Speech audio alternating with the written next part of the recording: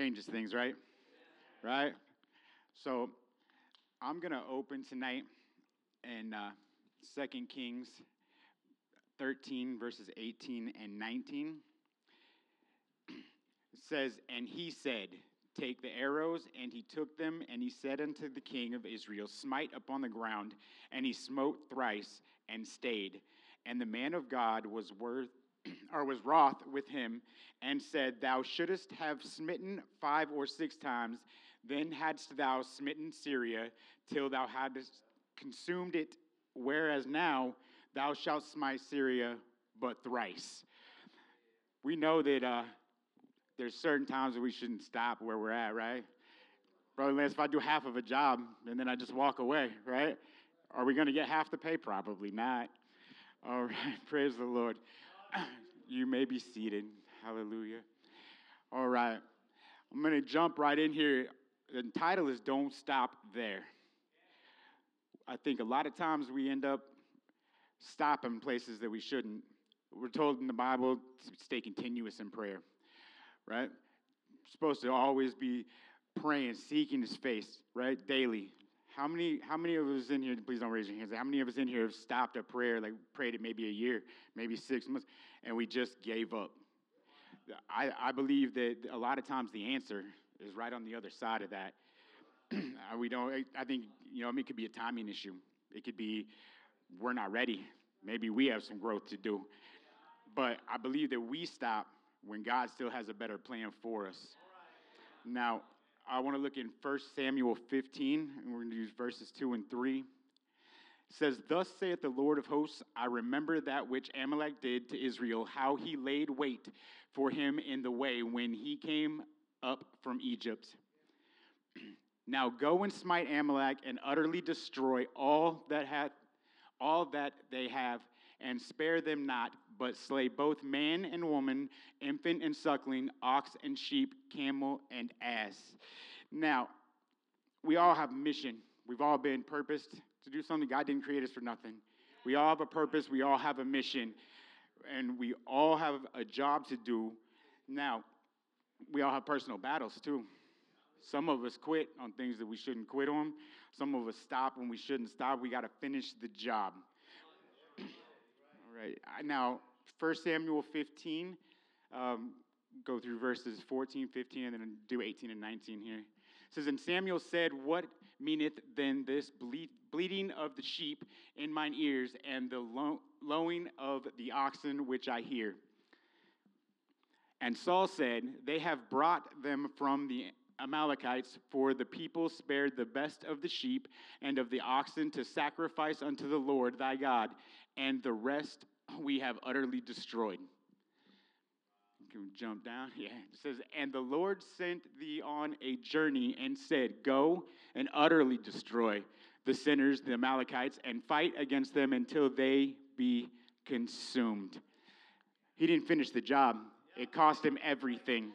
It cost him his kingdom. It cost him his life. It cost his son his life. He cannot be half in and half out. Let's look at David, on the other hand.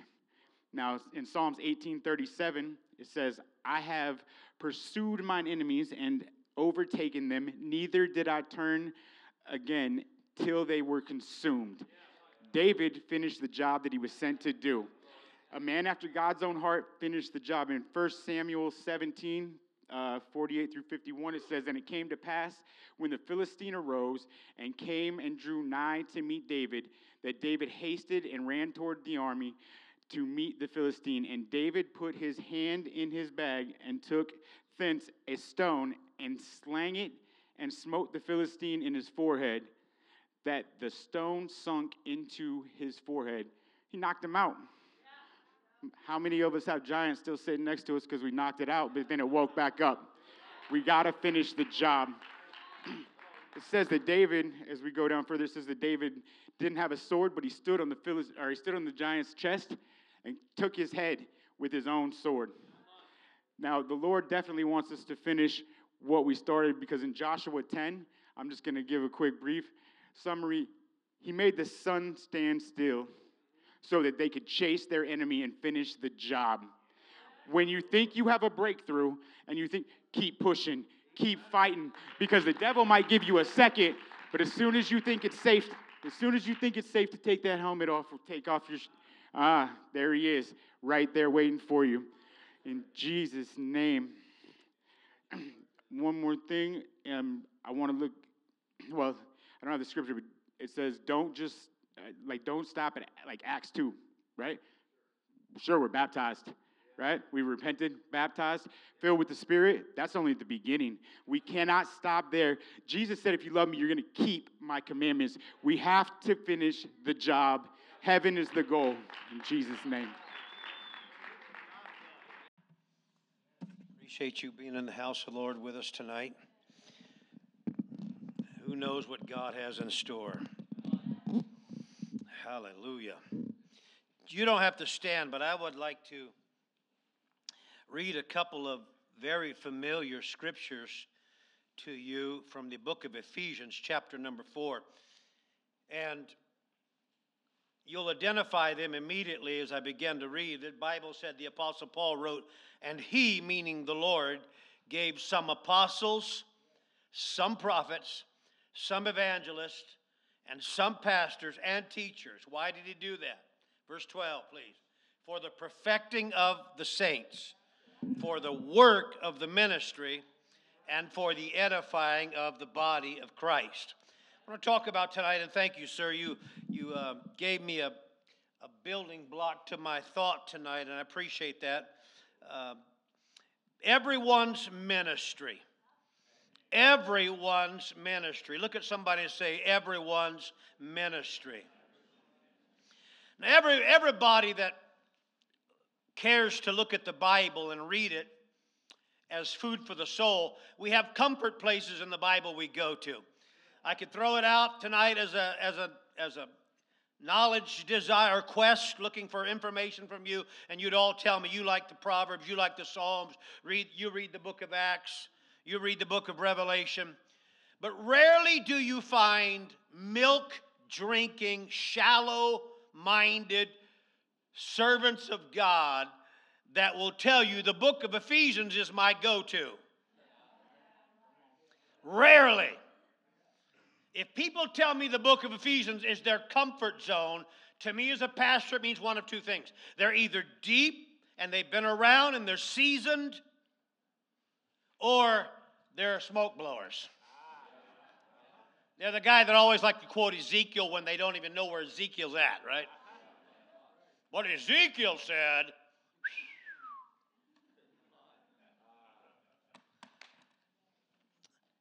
It may not be their comfort book because, my take anyway, is the complexities of what Paul is addressing in the book of Ephesians. The majesty of Jesus Christ come down in the position of shame and humanity. If it weren't for the Lord, we'd all be lost. I don't care how pretty you are, how good you are, how skilled you are. If it wasn't for the majestic, most high God, leaving heaven's abode and coming down to the sinful sewer of the earth in your place. Well, it's a powerful book. And when people tell me they love this book, to me, it means that they love the wisdom of the meat of the scriptures. If they're not just blowing smoke. Because Ephesians is like medicine. It really is. It's difficult to take sometimes, but the more you get used to taking it, and the more you look at this book, and the more you digest the fabric of the content of the book of Ephesians, the more good it does in your life. The more you process it, the more you see how good it's making its promises come to pass in your life. Promises, warnings, and the most familiar setting in this book to most people is what we took as a text tonight. The fivefold ministries layout or description. Apostles, prophets, evangelists, pastors, and some teachers. Everybody's ministry. Everyone's ministry. I'm not an evangelist, obviously. I'm a pastor.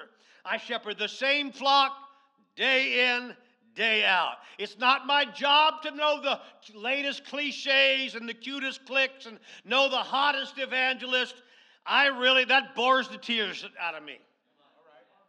I don't walk in those circles. I don't sit in those round table discussions at camp meeting. It's boring to me.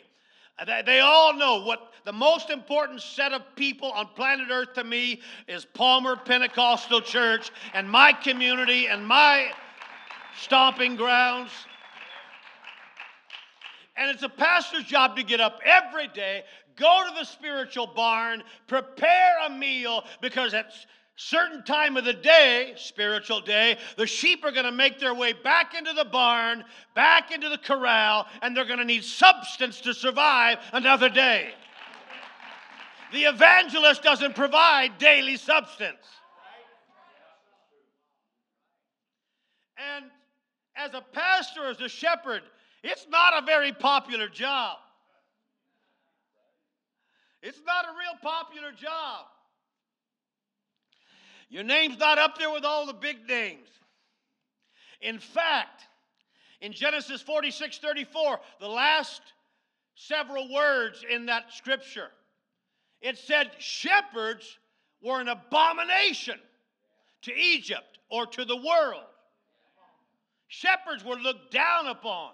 Stinky, smelly caretakers of sheep. That's how they're looked at. I was always told by my elders, Brother Stacy, coming up in ministry, that the greatest thing a shepherd could be, not have his name in the top of who's who at camp meeting or at general conference. The greatest thing a shepherd could ever be is consistent. I took that to heart. But I found out something. People, not everybody, but people get tired of consistency. People get tired of the same old face, the same old voice, the same old expressions. You know that's true. Come on. Your kids get sick of you hearing you say, clean up your bedroom, pick up after yourself. I love it. Down in Texas last week, my son is just going off one night. These kids don't listen to me. They don't do what I tell them. I'm like, wow, that sounds strangely familiar to me. I'm like, ha, ha, ha. Paybacks are awesome.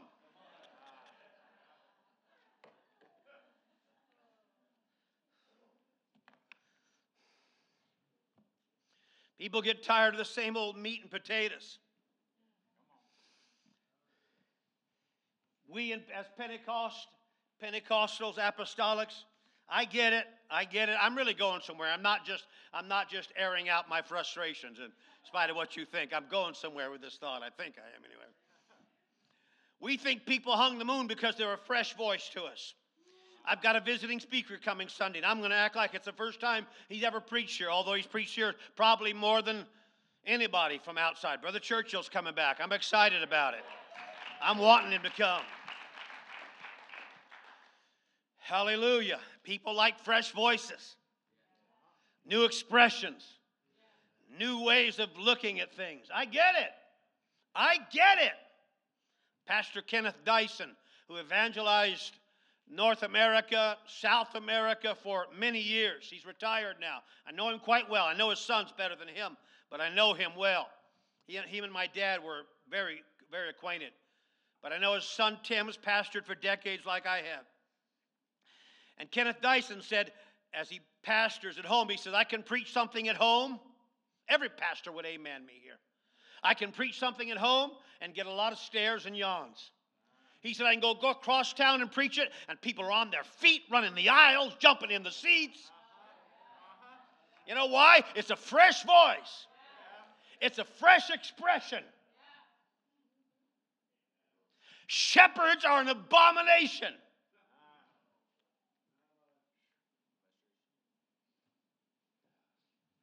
And often, certainly not everybody, but often people don't understand the value of meat from the Word like a child always wants Taco Bell or McDonald's, and if you offer them a New York steak or filet mignon, they're like, why is that? Because of youth and inexperience. They want something that is familiar, something they like, and there's nothing wrong with that. Nothing wrong with it all, but it screams of youth and inexperience. I'm talking about everybody's ministry tonight. Everyone's ministry. Hebrews 5:13 in the King James.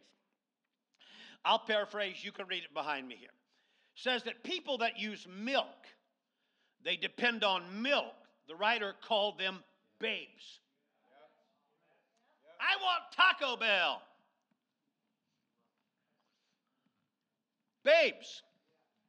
They don't understand the value of meat. But the next verse in the New Living Translation, verse 14, Paul said, or whoever wrote this book, solid food is for those who are.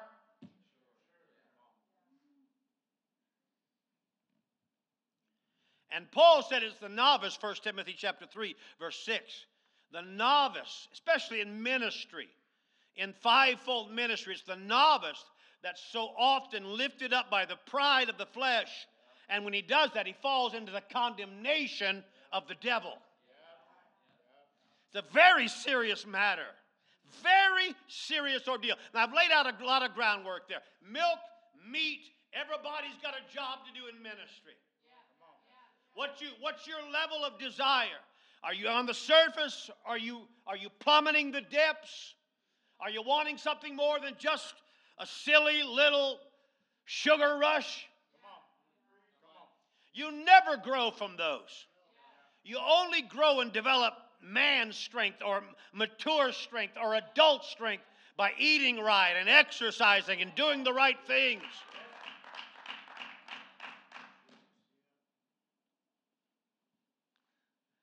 But Hebrews 11:7 talks about a man who in today's standards, in today's Pentecostal standards, he wouldn't even make who's who on the list of evangelists.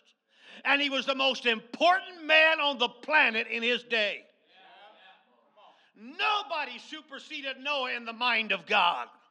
Nobody was commissioned like Noah in the mind and the annals of glory. Noah wouldn't even make it to our camp meeting, who's who. And the Bible said in Hebrews 11, said, by faith, being warned of God of things not seen as yet, moved with fear, prepared an ark to the saving of his house, by the which he condemned the world and became heir of the righteousness which is by faith. I'll say it even though you wouldn't want to say it. Noah was a very ineffective worldwide evangelist.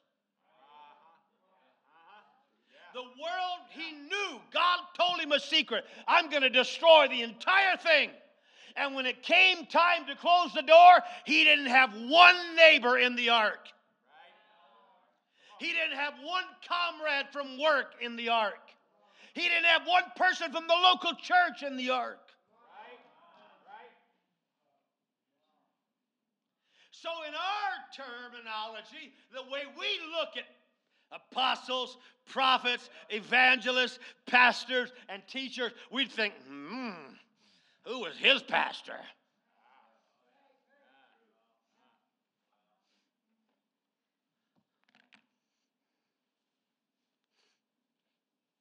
Didn't pull one soul out of the fire, hating the garment spotted by the flesh.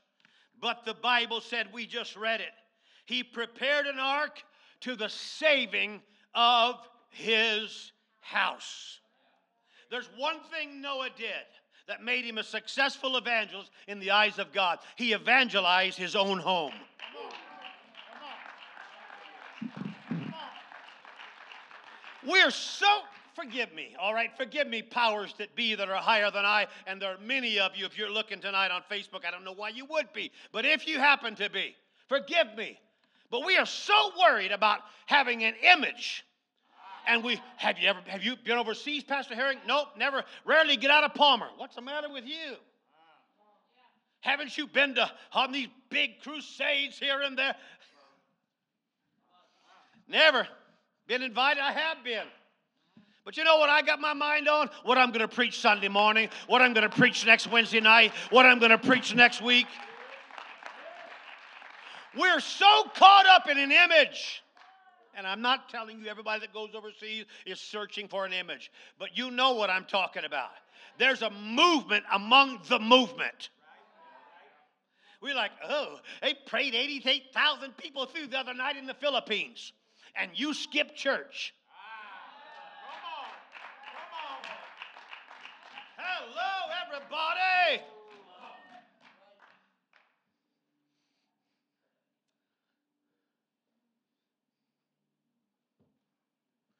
One thing Noah did right.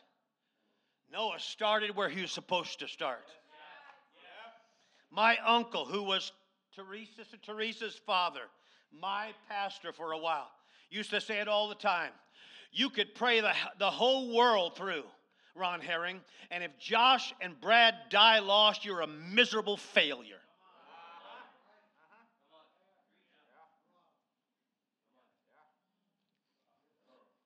I like advice like that. I like it when people talk to me like that. Noah, mission number 1. He started in his own home. Let me talk to any of you that are responsible for anyone in your household. If you're a mom, a dad, mission number 1 should be our homes. Our evangelistic fire should be burning so that our kids are in the house of God. Our parents are in the house of God. Our siblings are in the house of God. How dare we act spiritual? We're concerned about South Africa, and our own kids are laying home tonight, and if the rapture happens, they're going to go straight to a bad place, and we're more worried about an image. Oh, let me preach to somebody tonight. Let me help. Listen, I'm all about the foreign field, but the foreign field starts in our house.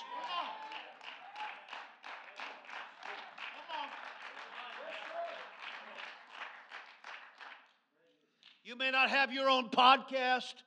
You may not have notes that you've been accumulating for years from sermons you preached, but you are called to minister. Everybody has a ministry. It might start with you or your wife. You might start with your son or your daughter. How dare we go to sleep at night with peace in our mind when our kids are going to hell? Right. Teach.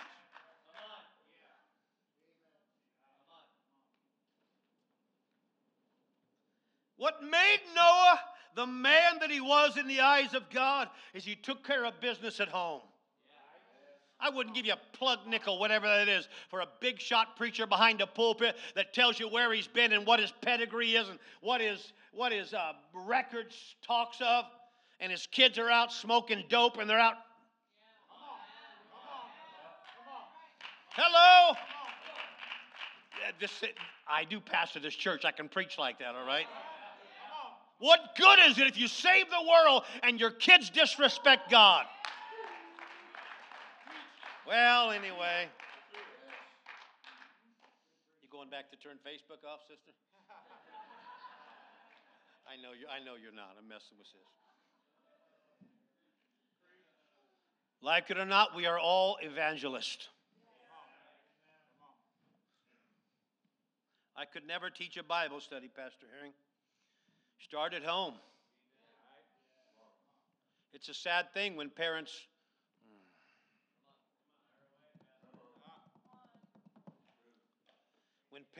let kids tell them, I'd rather go do this than go to Sunday school tomorrow, go to church Wednesday night. One day those kids are going to get so old you won't have the power over them anymore to tell them we're going anyway. You're an evangelist. You're a priest in your home, mom, dad. In fact, in the book of Acts chapter 16, verse 33, did we get that, sis? Of the New Living Translation. Even at that hour of the night, the jailer cried or cared for them and washed their wounds. Then he and everyone in his household.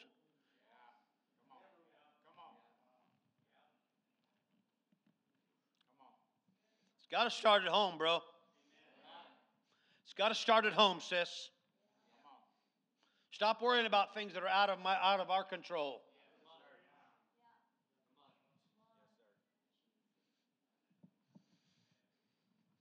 Noah, I see no record that he brought the mayor to church.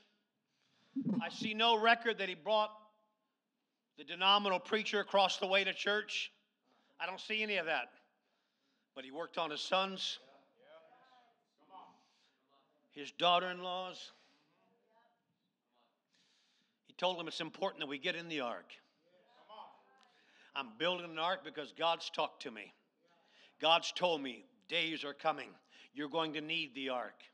He preached it. He lived it. He shared it. He gave them his burden. He gave them his deep, deep, deep calling.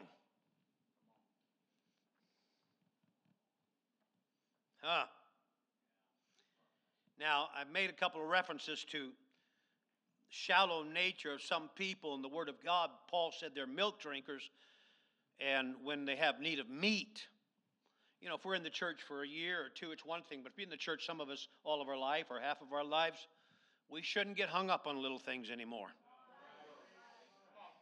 You shouldn't get hung up just because the pastor says something that offended you, and you go home and in front of the kids, you tell your family about it. You're going to give account to God for those wounds you create in the family. We've been in church a while. We ought to have a little maturation happening, you know, a little growth occurring in our spirit. But here's one of them fat, juicy steaks for you Taco Bell people, all right? 1 Corinthians chapter 3, verse 16 and 17. Remember just last month before I left for a while, I talked to you about the body. Your body's the temple of the Holy Ghost. Here's a scripture I didn't give you that night, but I want you to just to weigh this in the sense of the gravity of it all right? How heavy of a impact does it make on you? Paul said, "Know ye not that you are the temple of God? You are the temple of God, and that the Spirit of God dwells in you." That's what makes you the temple of God. Verse 17, this is how seriously God looks at it. If any man defiles the temple.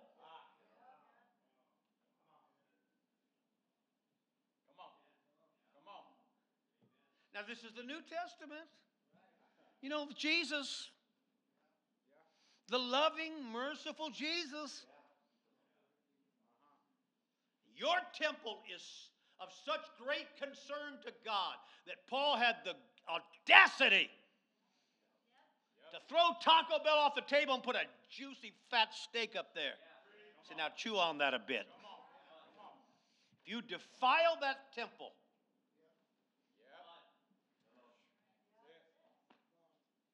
because the temple of God is holy, which temple you are. Now that's not a popsicle. That's something heavy that it takes a little bit of a ambition or desire to be pleasing to God to look at that and say, okay, he's talking to me. He's talking to me. I can't just do what I want to do. Point being here, I'm trying to make two dots come together. It's got to start at home, and it has to start with us. Evangelism has got to start here. It doesn't matter how many visitors you bring. Thank God for every visitor you bring. But if we aren't serious about our walk with God, what does it matter how many rows of seats you fill up with visitors? It's got to start at home. Someone's got to take the opportunity to teach their son, to teach their daughter, "Thus saith the Lord."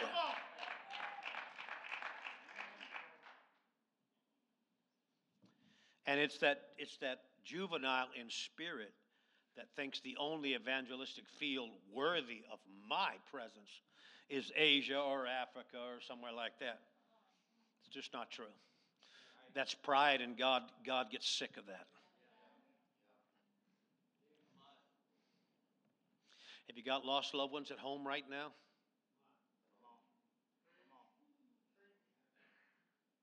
Have you got kids or siblings should be in the house of the Lord tonight? Of course, I know the answer to that question. So that means our work is not over.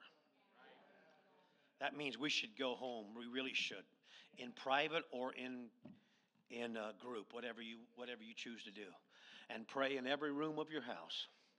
God, would you help me to take the mission, the calling of evangelistic ministry more serious.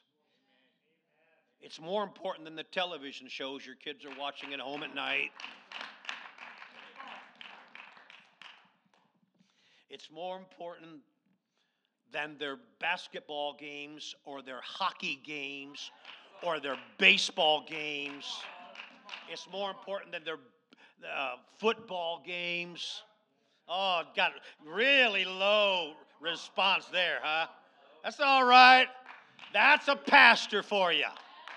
An evangelist says it, we're like, ah!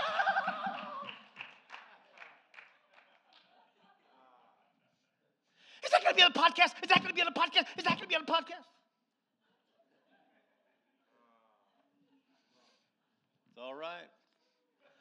I don't need it anymore. I don't need the attaboys and the pats on the back. Way too old for that. I know what my calling is. And I know how much I love you. And I know how much I want to see your kids go to heaven. I know what the devil's up to. I know what he's up to. He's trying to trick your kids and get your families sideways with the house of God. I know that. It's everyone's ministry. It's not just my job.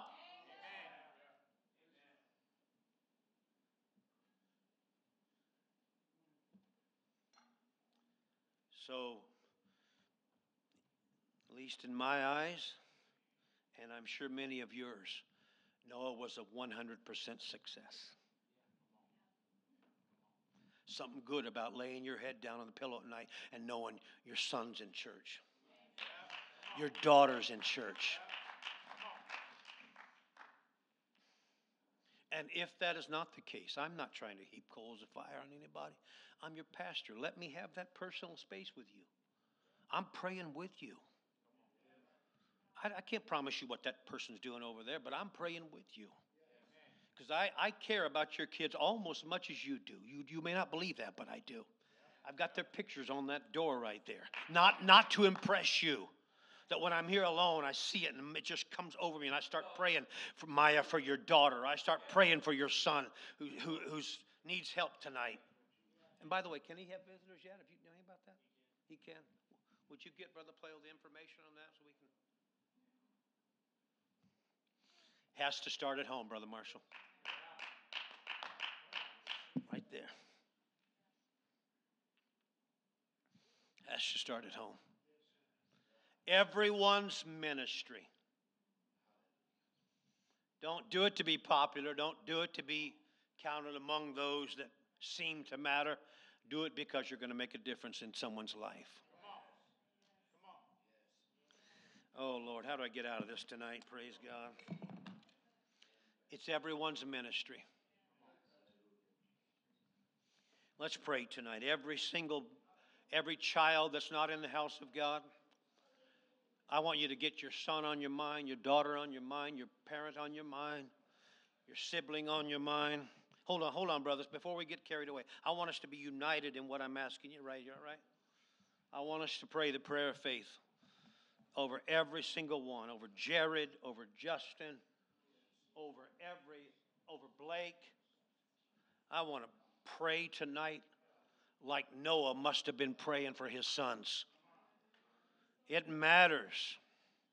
It matters. God, we thank you tonight. You're worthy of all the glory and honor and the praise, God. We thank you for what you're doing, what you've done, and where you want to take this assembly of people, God. Too many of our sons and daughters, too many of our siblings and parents, too many of our best friends, too many of the people in our family, God of heaven, they're distracted by the world. They need you, Lord. They need your presence. They need your mercy. They need your compassion. I don't have to be anything, God. I just want to make a difference in my home. I don't have to be known. I just want to make a difference evangelistically in my household.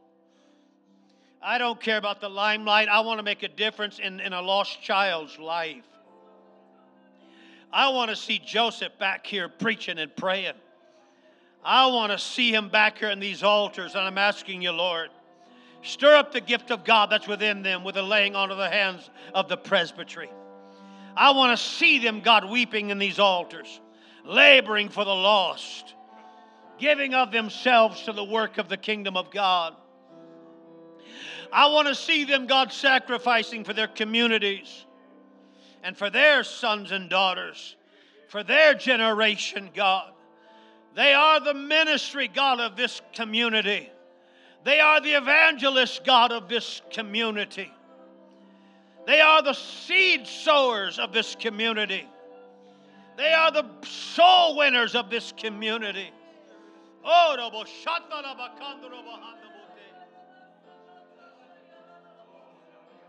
Oh, precious God. Come on, somebody. Pray for our sons and daughters tonight. Pray for our siblings and our parents tonight. Oh, Jesus, I love you.